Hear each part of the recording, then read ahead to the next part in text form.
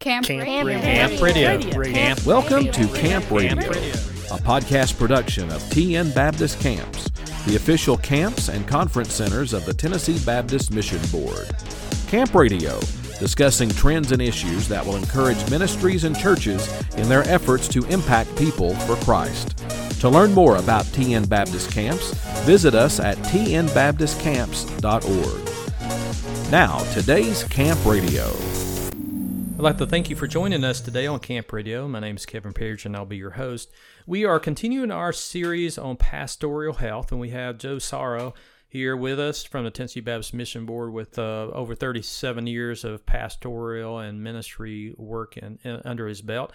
Joe, thank you for being with us again today. My privilege, Kevin. Thank you for the invitation. We want to talk today about a difficult topic, I think, that every pastor wrestles with, as well as all these different issues within our pastoral health series. But building a strong family relationship in a glass house, the church. How do we deal with that? You know, that's a great question, Kevin. For me, it all goes back to, first of all, the call of God on my life as God's called me to ministry.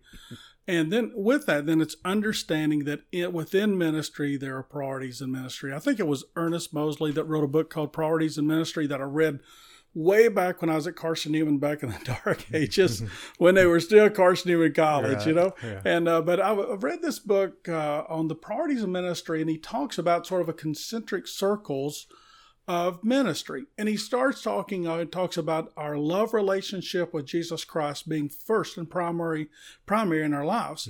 And then that love relationship with our spouse, and then our children. And then on the outside of those relationships comes the relationship we have in terms of our ministry, our church, and in the vocational part of our jobs.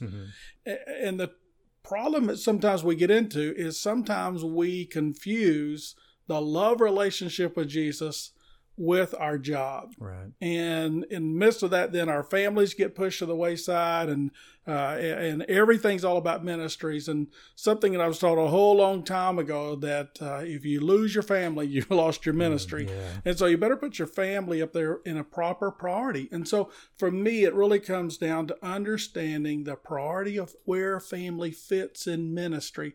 That family has got to come right after my love relationship with Christ. And for me, as I saw that modeled, my dad was a longtime pastor, and I saw him model that. I saw him live that out. I saw how he treated my wife, and how he treated all of us kids, and how he modeled that by at times saying no to his church job in order to say yes to his family. And so even as early on, before my wife Teresa, before we were married, we had long discussions about what God's call on my life was. I wanted her to understand she was marrying a preacher. She was marrying a pastor. She was marrying a guy that's going to do ministry, and knowing a little bit of what that was going to look like, and knowing that folks that don't grow up in pastors' homes, and all of a sudden they find themselves in a pastor's home, they're surprised at what all that looks like. And so I tried to lay all those things out to her.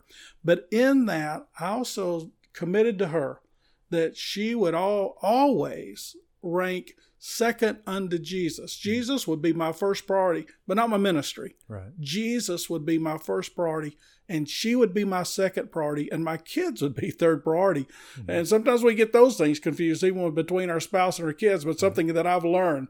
And both of my kids are now married, and they're gone. And something I learned that those is I've heard people say, those stinking kids will leave you. And so when they leave you, you think, oh my goodness, what am I going to do now? But if I've kept my love relationship with my wife the way that it should have been, so then so I still have that great relationship, and that's the way that God designed us, and that's the way God meant for it to be. And so it really does start off when I think about how do I build this strong family in a glass house, in this house that everybody's watching, and they are. Everybody's watching the preacher's kids. Everybody's watching the pastor's wife. Is she showing up for church? What's she wearing? Is she got on too much makeup? What jobs is she doing at church? And in the midst of all that, then how do we do that? And I think it starts by understanding priority and making a commitment right up front to our spouse, you will be second only to Jesus, not second to the church, not even second to the kids, but understanding those priorities. And then to let our kids know you are a priority to me. And so that to me is one of the places that we start. And so then from that, then there are some applications of that, if you will. And one of those applications is then if my wife is going to be important, then I'm going to schedule. I'm going to block off times, and I'm going to give her time, but I'm going to block off specific times that I'm going to spend with her, such as date nights and things like that. Right. You know, and when we are dating, we can't wait for those dates and all those things, and they're a priority to us. And then we get married, and then after being married a number of years, and if we're not careful, then those date nights cease. And those date nights do change. Some of the things that you enjoy doing are not so much. You know, back years ago, dating, you know, movies were a big thing for us. And so we go see movies. And then now all of a sudden movies are just not so big to us. Right. But you know, what's really neat is when you can take a date night and you can walk through Lowe's or Home Depot. And I will tell you, the date night is cheaper to go to the movie than it is to go to Home Depot. Right. Yeah. But we love to do a date night and walk through Home Depot or Lowe's. Yeah, we used to, same when we first got married, we were all loved to go to movies together, and then we had kids, and of course they were at home, and you didn't take them quite out, you know, especially in the movie because they had to be quiet. You couldn't go to the movies, so that kind of and we could do movies together as a family, but our date night is more like going to a restaurant when we're by ourselves, you know, alone. Of course, we love to be with our kids and love to have fun with them, but those are just treasure times. It's just her and me, and we could just talk and just spend time together. Yeah, and I would really encourage you, Pastor, that, you know, if it's possible, schedule sometimes where you may, you know, where you get a weekend away or you get a night away. And I know for us preachers, it's tough. Sundays, we don't get many Sundays off. So when we talk about weekends, I don't mean Sunday.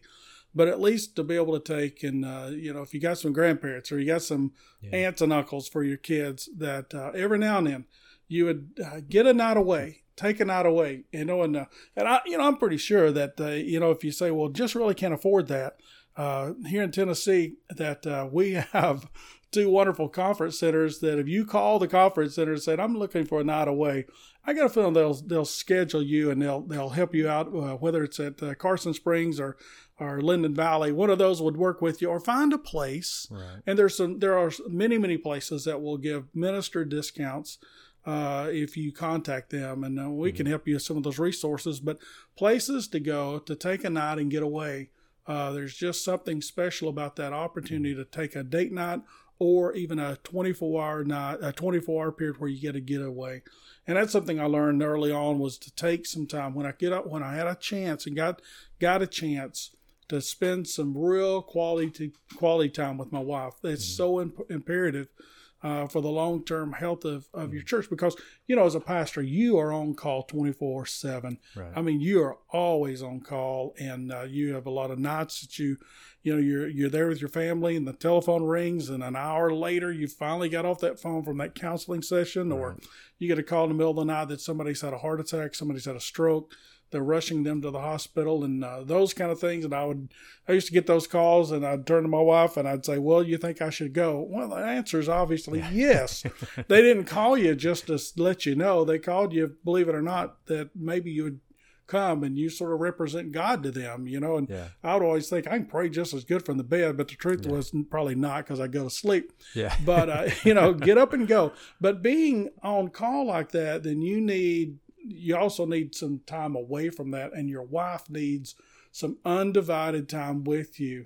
Times that you turn off the telephone. I mean, turn it off. Leave it in the car if you're going into the restaurant. Do something to get away from that telephone, because if not, you'll find yourself checking emails. You'll find yourself doing text. You'll find yourself taking a call, and learn to put that phone aside. One of the real challenges of modern ministry is to get unplugged from those things.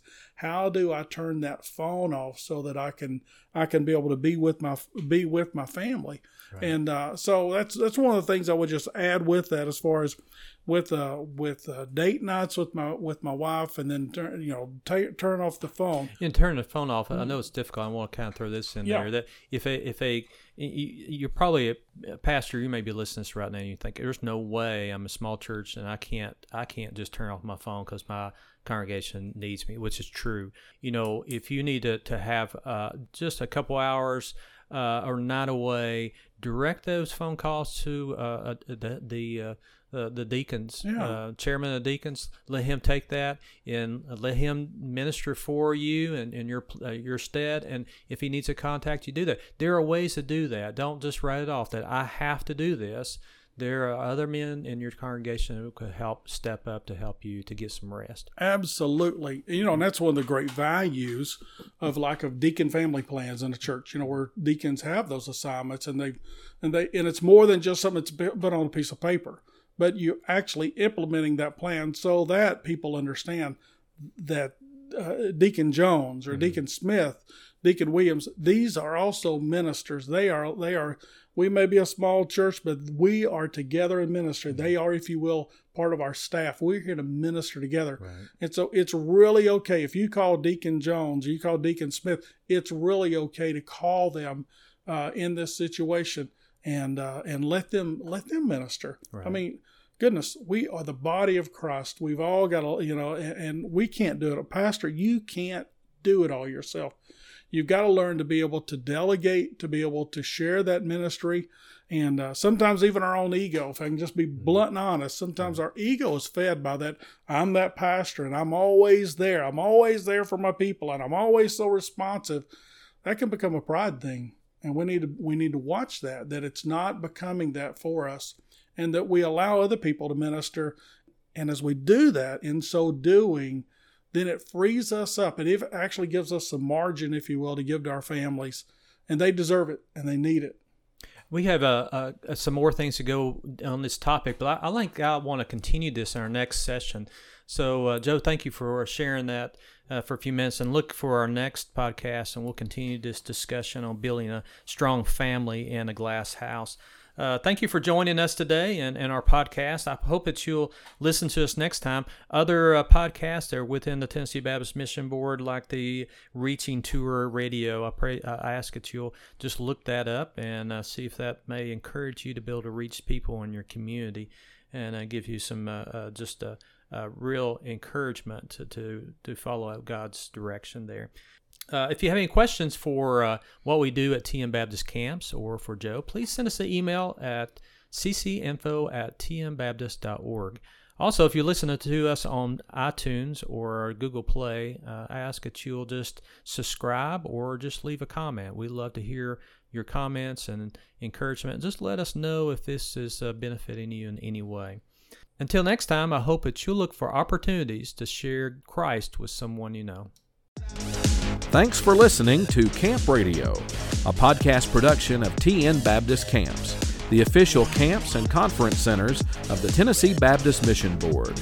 This and other episodes can be downloaded from tnbaptistcamps.org. The ministries of Carson Springs and Linden Valley are supported through the Cooperative Program and gifts received through the Golden Offering for Tennessee Missions. For more information, visit tnbaptistcamps.org.